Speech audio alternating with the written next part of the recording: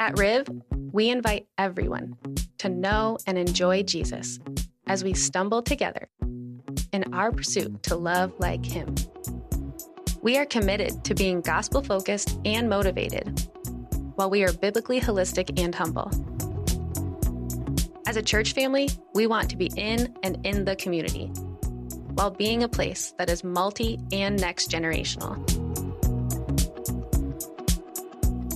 As we reflect Jesus in our words and actions, we are united in and honoring diversity. And in all of this, we will prioritize relational and missional discipleship. As we look to the next generation, we have a loving, selfless, always present, and ever-caring example in Jesus. Let's be that in our community. So there are words in our society that the instant you see them, you realize this word has become a polarizing word. For instance, or what about this one? Exactly. What about this one? Right? This should not be a polarizing word. Crocs are ridiculous. You shouldn't wear them. I don't know why they're coming back into style. Thank you. That just also means I'm old. And what about this word? See, some words carry different meaning for different people depending on their cultural background, depending on their personal experience. And there's words like this one that should unite us, but for some reason, they end up being polarizing. They end up dividing us. When we decided that we were going to take the word diversity and we were going to highlight it in our core values, we knew that we were choosing a risky word, but it's a good word.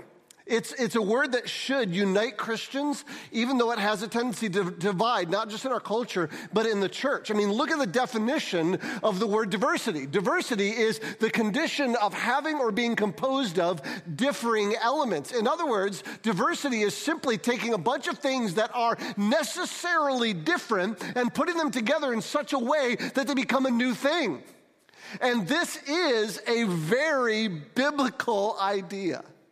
It's why we say in our new core values that we want to, as a church, be united in and honoring diversity. And what we're going to do today is we're going to take a journey through the Bible, from the very first book in the Bible to the very last book of the Bible, and we're going to see multiple and varied types of diversity, pictures of diversity on the pages of the Scripture itself. So let's start in Genesis. In the very first chapter of the Bible, it says this: "Then God said, 'Let us make man in our image according to our likeness.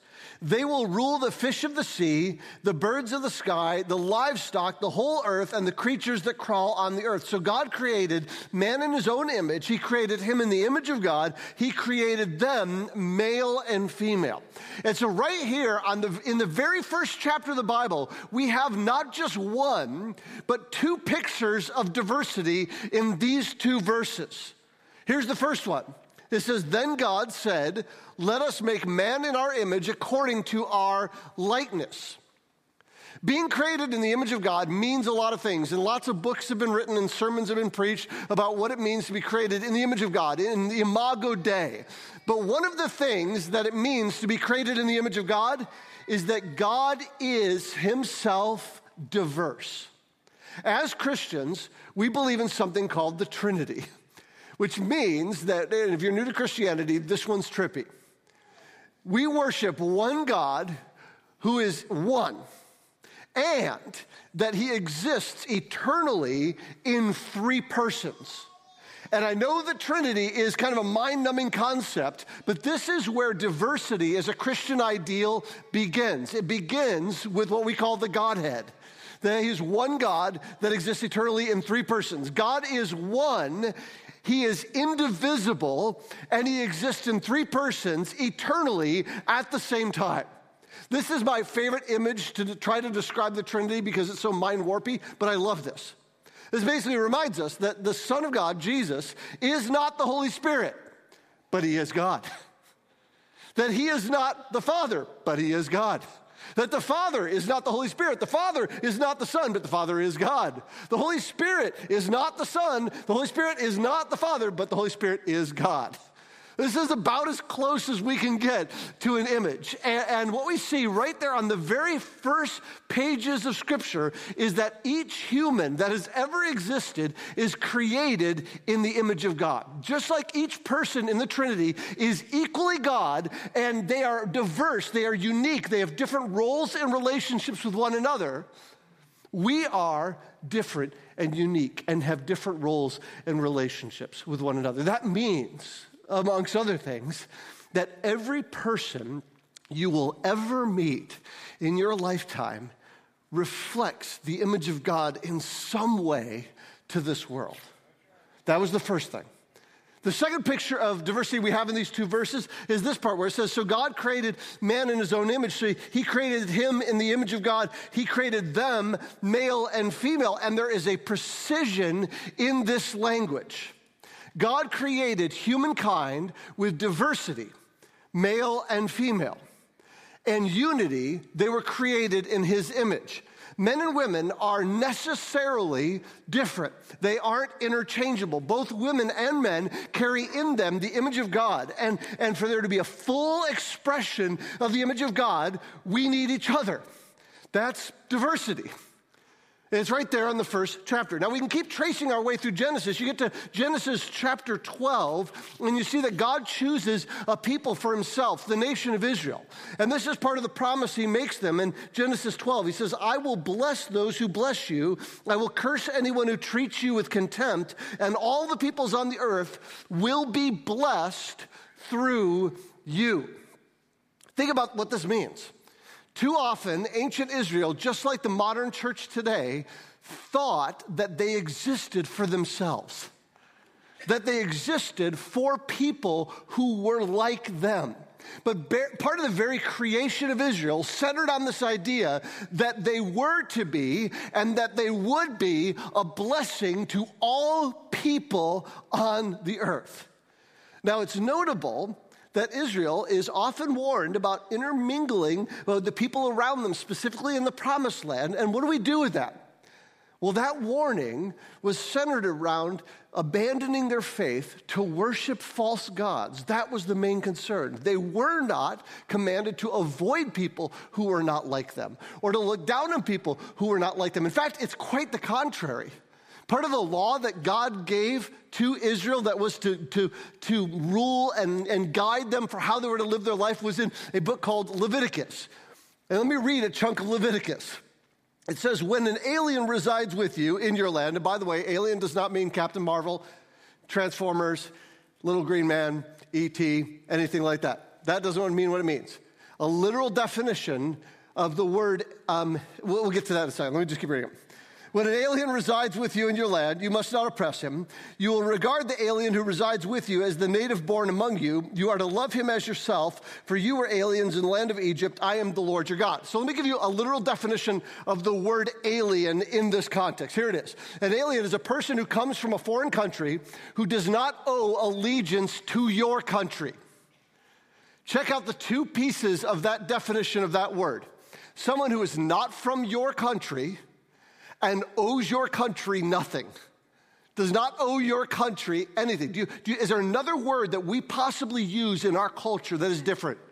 It's the word immigrant. The law for the Israelites, where they were to treat the immigrant in their society as if they were a citizen. They were to love them as they loved themselves, to treat them the way they treated their own people. That's another picture of diversity. Now, in the next chapter, or in the next book of Numbers, it's one of my favorite stories in the Old Testament, and I just want to read the punchline right at the beginning because it starts with the punchline. In Numbers 12:1, it says, Miriam and Aaron criticized Moses because of the Cushite woman he had married, for he had married a Cushite woman. And there's a lot baked into that little verse, so let's just kind of unpack it for a second. Miriam and Aaron were Moses' older siblings. You remember Moses? You know Moses, right? Like, that's the guy, right? So Moses, his big sister and big brother, Miriam and Aaron, were mad at him for something. You see what it is? They were mad because he married someone, a particular type of person, a Cushite. What's Cush? Well, Cush is the nation that was just south of Egypt. It was the Cush Empire just south of Egypt in Africa. It is described in another place in Jeremiah. It says this, Jeremiah 13:23, I think. It says this. It says, can a Cushite change his skin or a leopard his spots? If so, you might be able to do it as good as you are instructed in evil. What does that mean? Well, he was using an image everyone would know. He says, picture a Cushite in your mind. Can they change their skin? Why would he use that imagery? Because Cushites were known for their very, very dark skin. That's what they were known for. Moses, the ethnic Jew, was married to a black African woman. And by the way, there's a famous painting from the 1600s of Moses and his wife. I love this painting. I want you to just look at this and as we think for a second. Weren't the Israelites commanded not to intermarry with the people in the nations around them?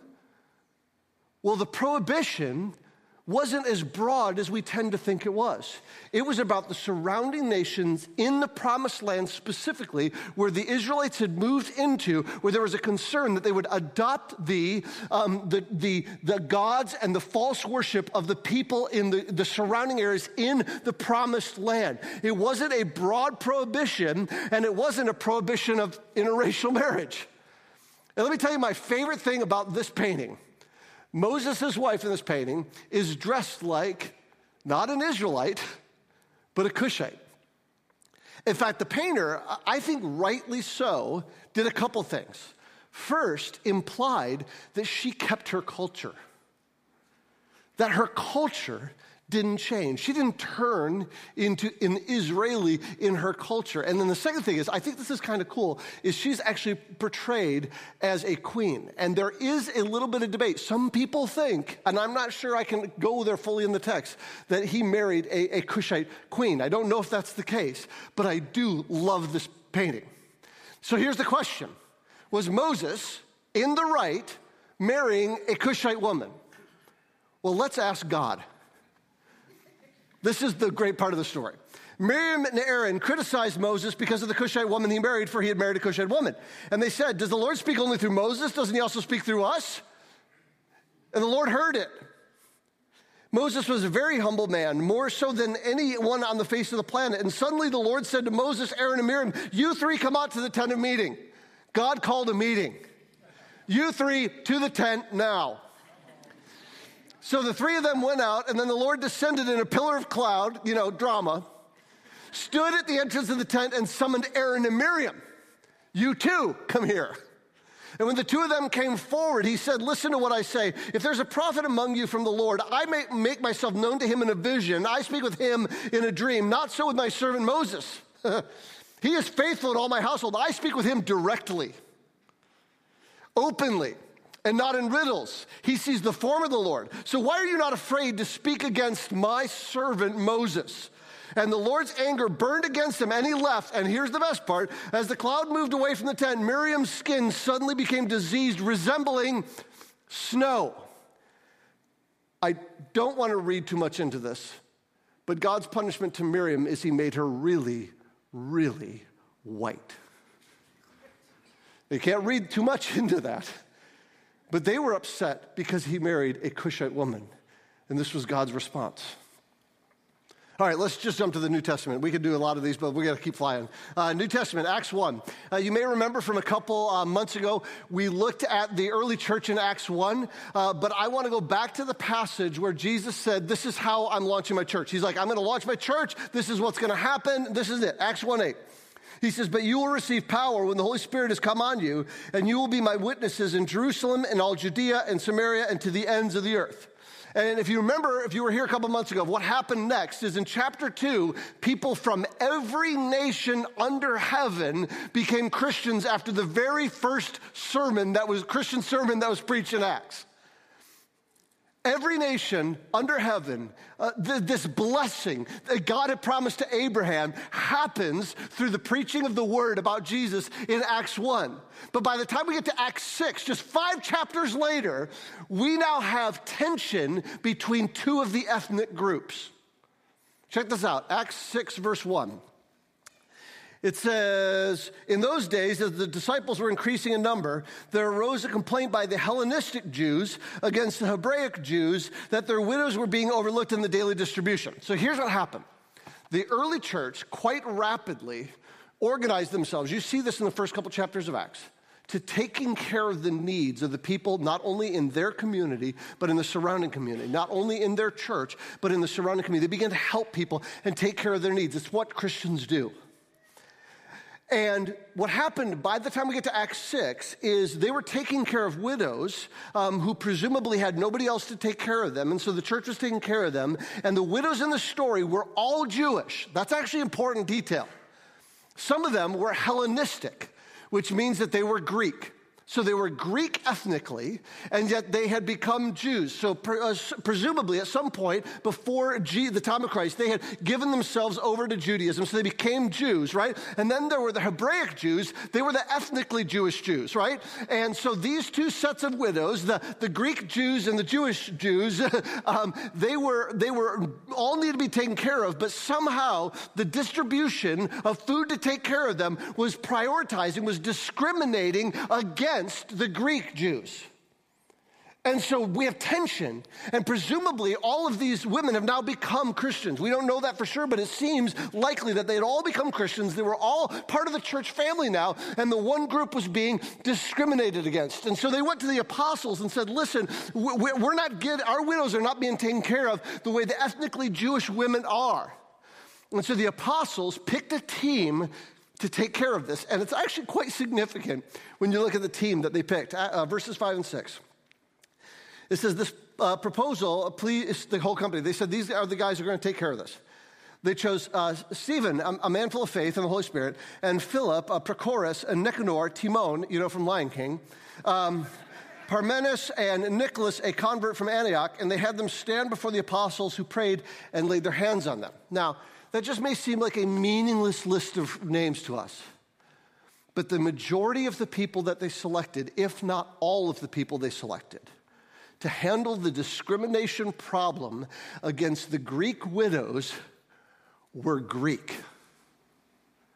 In fact, the last guy, the guy from Antioch, it's probably mentioned that he was from Antioch because he was probably not even a Jew. This guy was probably a Greek who had become a Christian. He was not even a Jew. So what they did is they chose leaders from the underrepresented community to handle the discrimination issue toward the underrepresented community. I think that's significant. What we see here is what part of the blessing that God had promised to Abraham. That through the Jewish line, through the Jewish people, ultimately through the Savior Jesus, who is Abraham's seed, there would be a blessing to the entire world. This is how Paul talks about it in the book of Galatians chapter 3. He says, you know that those who have faith, these are Abraham's sons. Now the scripture saw in advance, and God would justify the Gentiles by faith and proclaim the gospel ahead of time to Abraham, saying all the nations will be blessed through you. Consequently, those who have faith are blessed with Abraham, who had faith. There is no Jew or Greek, slave or free, male and female, since you are all one in Christ Jesus, and if you belong to Christ, you are part of Abraham's seed, heirs according to the promise. This is a message that our world desperately needs to hear. So let me say it as plainly as I can. No matter who you are, no matter what your background is, God's desire is that his people will be a blessing to you. And he invites you to join his family. All it takes is faith in Jesus, who is God's son, Abraham's seed. And when you believe in him, you become God's child, Abraham's seed. And in Jesus, you become part of the blessing that God promised to Abraham through Jesus to every people in the world. And when Paul says there's no Jew or Greek, male or female, is he saying those things no longer exist, that they're erased? No, he's not saying that at all. He's saying that in Christ, God is taking a bunch of necessarily different things and he's putting them together in such a way that they become a new thing. It's diversity. Let me read a chunk of Ephesians, because just one verse won't do. So I'm going to read a whole chunk from Ephesians 2. Just listen to this whole thing. Paul writes this. He says, so then remember that at one time you were Gentiles in the flesh. So for those of you who are not Jewish, he's talking about you. Here, Gentiles in the flesh, called the uncircumcised by those called the circumcised. In other words, they talked down to you. There was a time when they talked smack about you because you were different, which is done in the flesh by human hands. At that time, you were without Christ, excluded from the citizenship of Israel and foreigners to the covenants of promise, without hope and without God in the world. But now, in Christ Jesus, you who were far away have been brought near by the blood of Christ. He is our peace, who made both groups one and tore down the dividing walls of hostility in his flesh. He made of no effect the law consisting of commands and expressed in regulations, so that he might create in himself one man out of the two, resulting in peace. He did this so that he might reconcile both to God in one body through the cross, by which he put the hostility to death.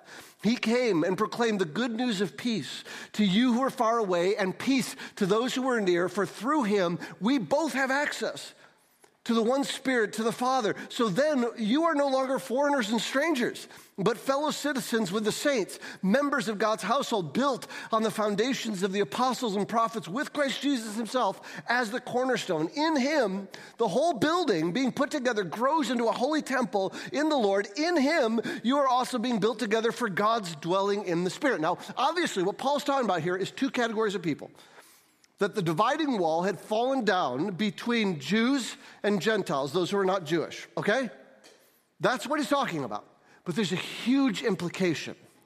If Jesus is the peace between Jews and everyone else, that means he is the peace between everyone else.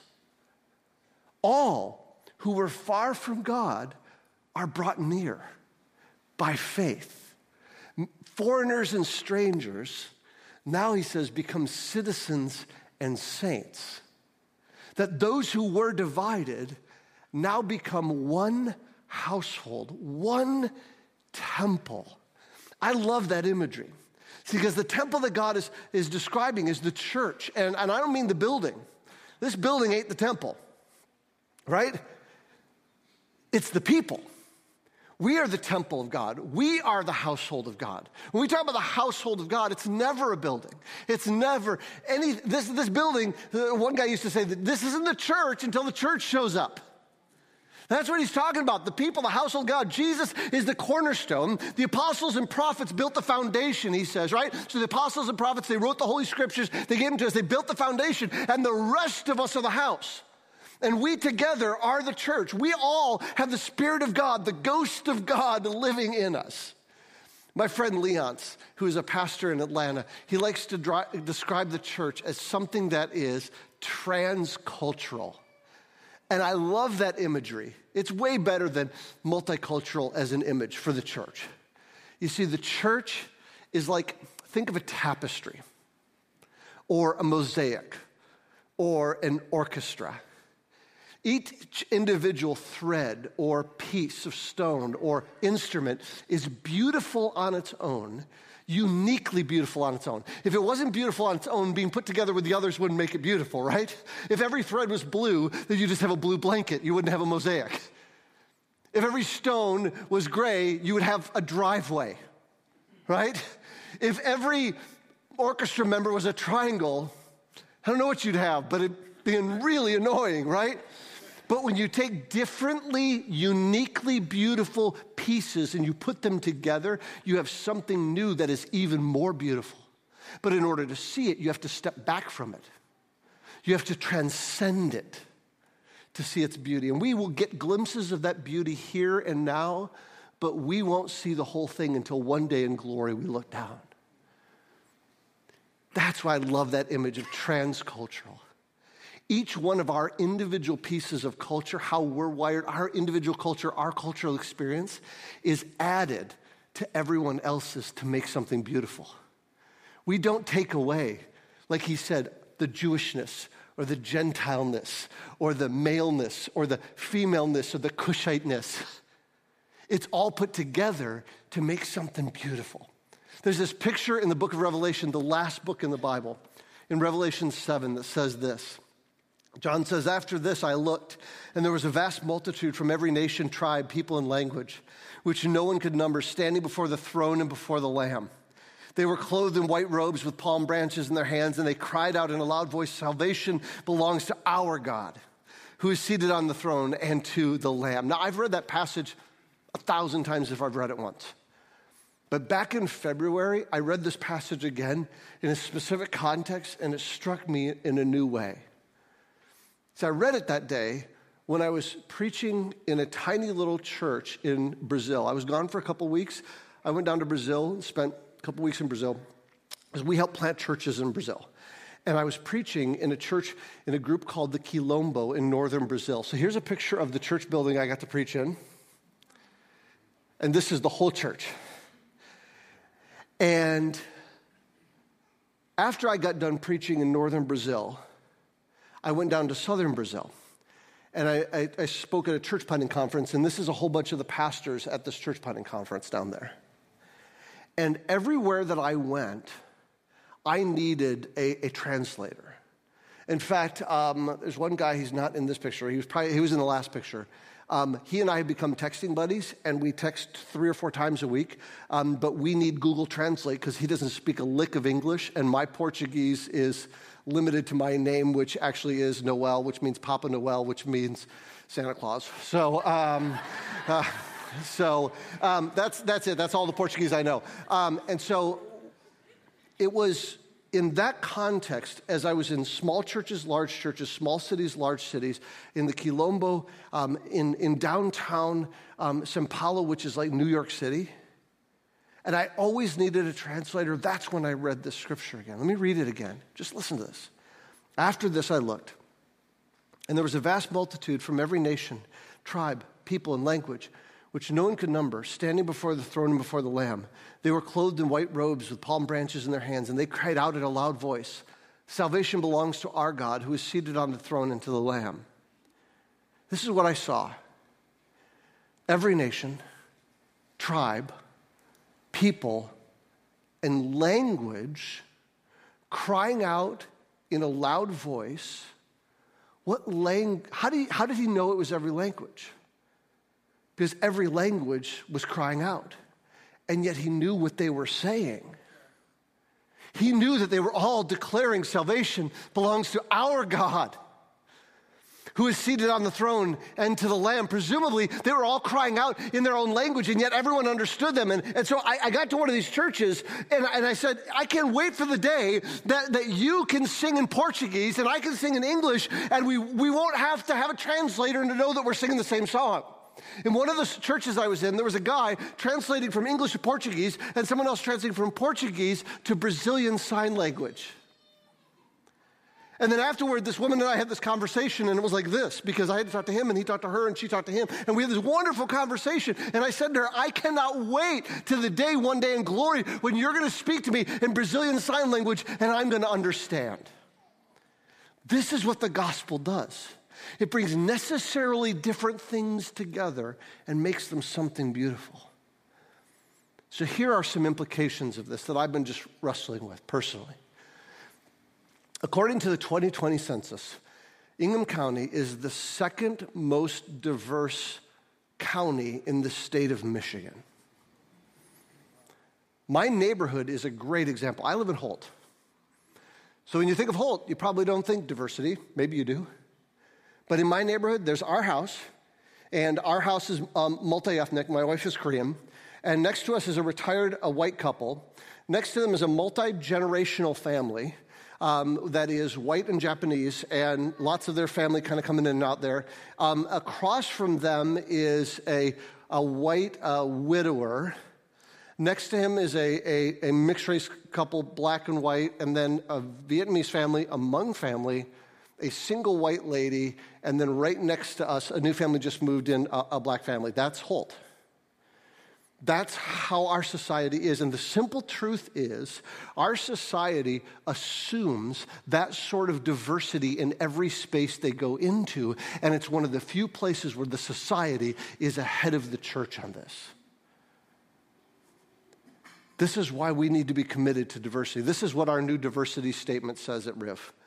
We want to be united in and honoring diversity. And that means, created in the image of God, we recognize the dignity of all people. We are a diverse community united around the gospel of Jesus. We do not desire conformity or uniformity, but the full expression of our individual and cultural life experiences woven together by our common salvation. We choose to live with a broader cultural perspective than our own. What we are saying here is that we recognize that every person is created in the image of God. And because of that, they deserve respect and dignity. We also understand that we all have life experiences that are different from one another. Some of those are individual, some of those are cultural. And make sure you hear this next bit really clearly. Every one of us carries individual and cultural beauty and baggage, right? There are things that we bring to the table that should be celebrated, and there's things that we bring to the table that need to be reformed in light of the gospel. Let me give you two examples. I grew up in a godly home with awesome parents who were born and raised in Detroit in the heart of the civil rights era. The first 4 years of my life, I lived in Detroit, and my earliest memories include a black teenage girl standing on the street corner playing the violin. I fell in love with it so much, I became a violinist. I'm putting that out there. I'm sorry if you never knew that. I don't do it anymore. Played the violin for like 15 years because she did, right? My godmother's black, all that. But we moved to St. John's when I was 4. And so I grew up in a culture that was not very diverse at all. And pretty much our only diversity was whether we listened to Guns N' Roses or Depeche Mode. That was about it, right? Two white bands. And so in my mind, I kind of picked up this idea that racism had been solved, that it was no longer an issue. I had some little memories from when I was a kid, but that was about it. And then my freshman year at Michigan State, I was assigned 3 black roommates, and I learned that I carried some cultural baggage I needed to work through because I saw racism toward them up close and personal. That's some baggage I got to work through. Fast forward to last weekend, and we saw a picture of beauty. If you were here at RIV, you know that we recognize Young Yi as one of our pastors, and his Korean culture was on full display for all of us. He bowed to the congregation. His message was filled with honor toward his family, to his home church, and to RIV.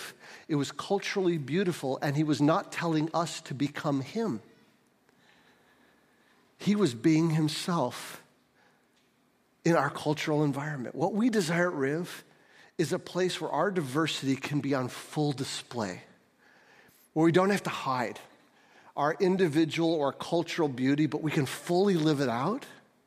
And we want to be a place where our differences are woven together into something that is even more beautiful when all those diverse, beautiful parts are put together.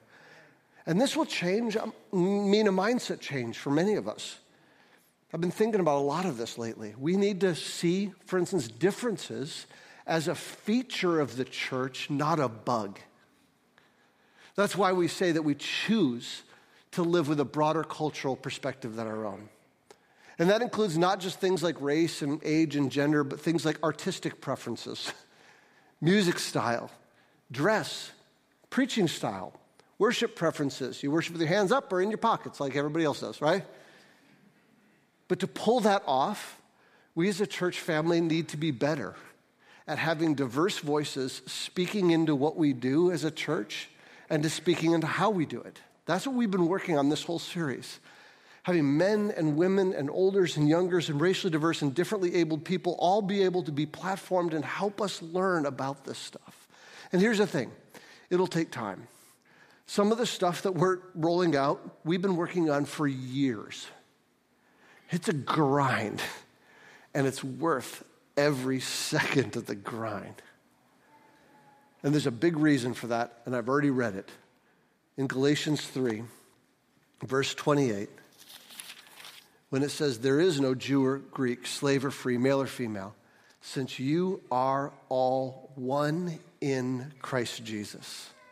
When we are united in and honoring diversity, we tell people about a united and diverse God who made us one in Jesus Christ.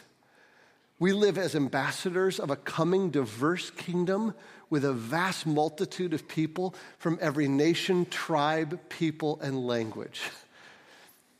Recently, we pulled together a diverse group of Rivites to talk about their individual and cultural experience with church.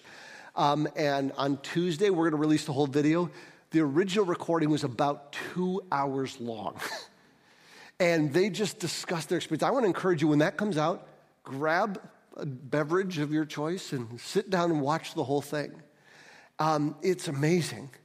But what I want to do is I want to let them conclude my message with a clip from that conversation, and no, it's not 2 hours long. But enjoy this clip from that conversation.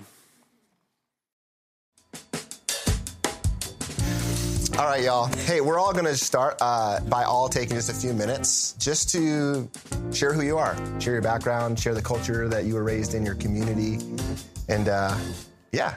The community that I grew up in was predominantly Korean American, immigrant generation, so my parents' generation, along with just a lot of second gen, so I'm considered second gen. Grew up in a very small Korean Southern Baptist church. We moved all around the country because of my dad's job, and so I've lived in Texas and Metro Detroit and Florida.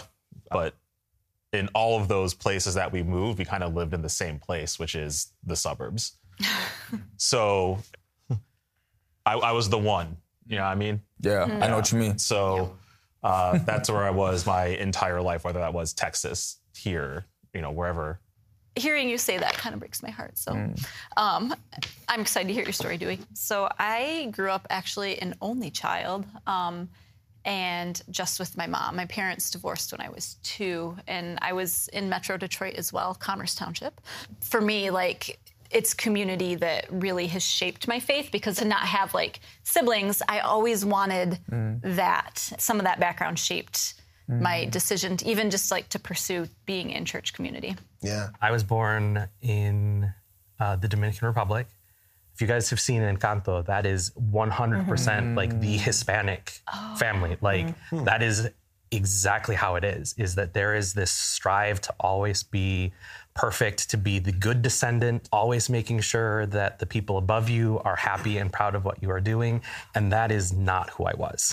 For church background, we would go to Spanish churches, Black churches, predominantly white churches. So there was never like a home church that we really had, which kind of just led me to be that weird person like Dewey, right? That the one in every sort of situation that I was in. It was never, this is where I fit. It was just always different people. I was adopted at a young age. I was born out of wedlock and to a child in Korea, South Korea, and my parents adopted me when I was 6 months old. I've stayed in the same place my entire life, which is Williamston. Yeah. It was really hard for me to see myself as anything but a white person.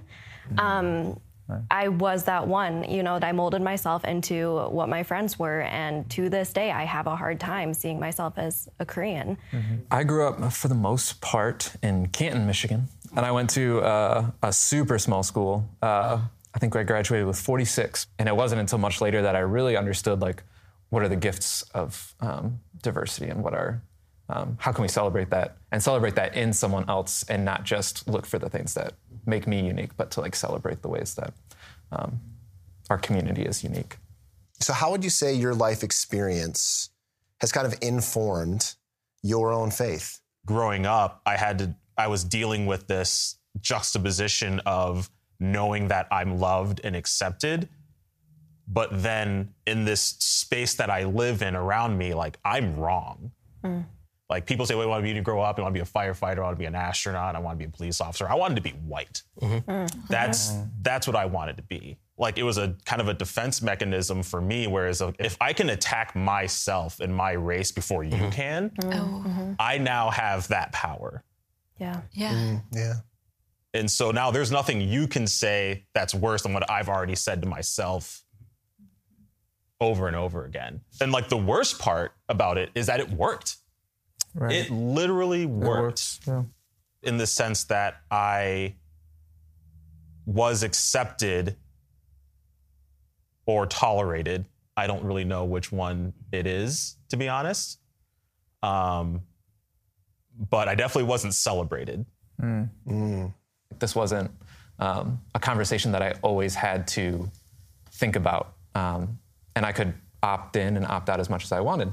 As like a white man, it's very easy for me to like find any kind of community where I like feel very comfortable and not disrupted. But I feel like that's what the gospel challenges me to do, is to press into those spaces, to like use the grace to mess up and to like set that before community that I trust, set that before the Lord, and to like let go of things that maybe have brought me a lot of safety and comfort, in order for the gospel to shine through. I love that, especially that last part, because I think what the gospel does compel you to do is to branch out from your inner circle, right? And to be challenged and to be, to ask for forgiveness when you make mistakes and whatnot. And I think, just what you said, man, it's so powerful. Yeah. And I see it, I genuinely see it. Like, it's not all talk from Jordan. Like, I actually see it, with him. If we allow ourselves to be a little uncomfortable and experience other people's backgrounds like we are here, I think that changes things and allows you to celebrate the fact that we are different. Yes, we're all made in God's image, but we're all made in God's image in a unique way that allows us to bring those things to one another. And if we embrace that ability to be uncomfortable and allow ourselves a little bit of that space, that gives us so much more room to look at things and say, I see where you're coming from. I see where you're coming from, and be able to talk about those things in a way that truly allows people to be seen. Yeah. That's good. If I can carry the weight of discomfort by going into somewhere that someone else is comfortable, if I can enter that and feel uncomfortable, but go with Jesus, like, I just feel like I can carry the weight of the discomfort or the displacement so that they don't have to. There's been something sticking in my mind in this conversation that is just, what would it look like for the church to celebrate people instead of tolerate them? Ooh. And that's coming, Dewey, from what you said. I mean, in your own experience of like, I never felt celebrated. I felt tolerated. That has never come into my mind growing up in a white community, being a part of a predominantly white church. So I'm curious how the posture of Riverview churches could be, we're going to celebrate people instead of tolerate them. There is something about your blackness, about your Asianness, even about your whiteness for our white brothers and sisters that you can bring to the table that sanctifies one another. And I think the beauty of the gospel is that it is the thread that ties us all together.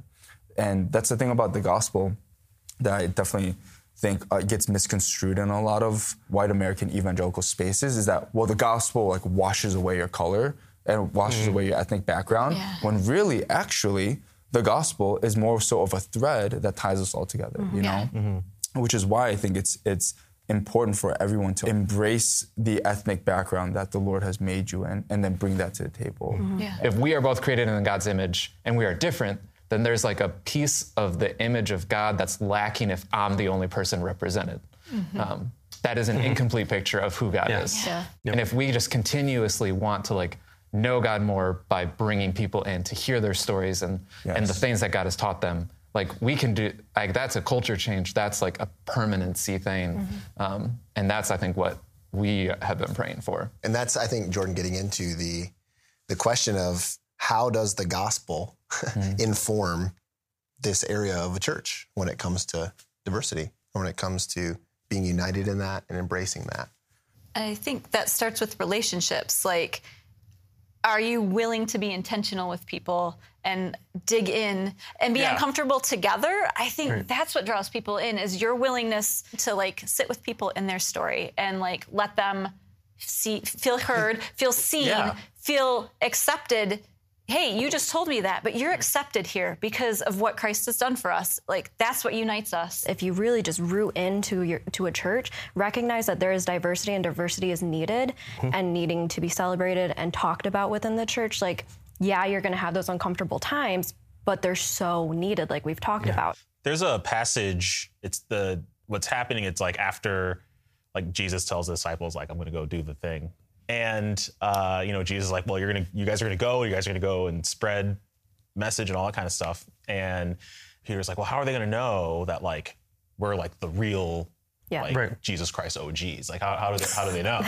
and Jesus was like, they're gonna know about how you love them. Mm-hmm. If the evidence is in our community that, holy cow, look at what Riv does for everyone as we invite everyone. That's what that looks like. That's it. And how the proof is in how we're loving people. Yeah. Yeah. To invite you guys to all stand right now, and then I'm going to pray and we're going to sing some more. But I just want to pray for this specific area, that being united in and honoring diversity would be something we would be known for. That we would be known for people who invite everyone to know and love Jesus with us as we stumble together in our pursuit to love like him. So would you guys pray with me? Heavenly Father, we thank you for the picture of diversity in Scripture that we see threaded all the way from Genesis to Revelation. And we just pray that we would be a place of racial diversity, ethnic diversity, age diversity, gender diversity, language diversity, ability diversity, that we would be a place where we invite everyone, that we would be known for how we love like Jesus. So we pray all of this in Jesus' precious name. Amen.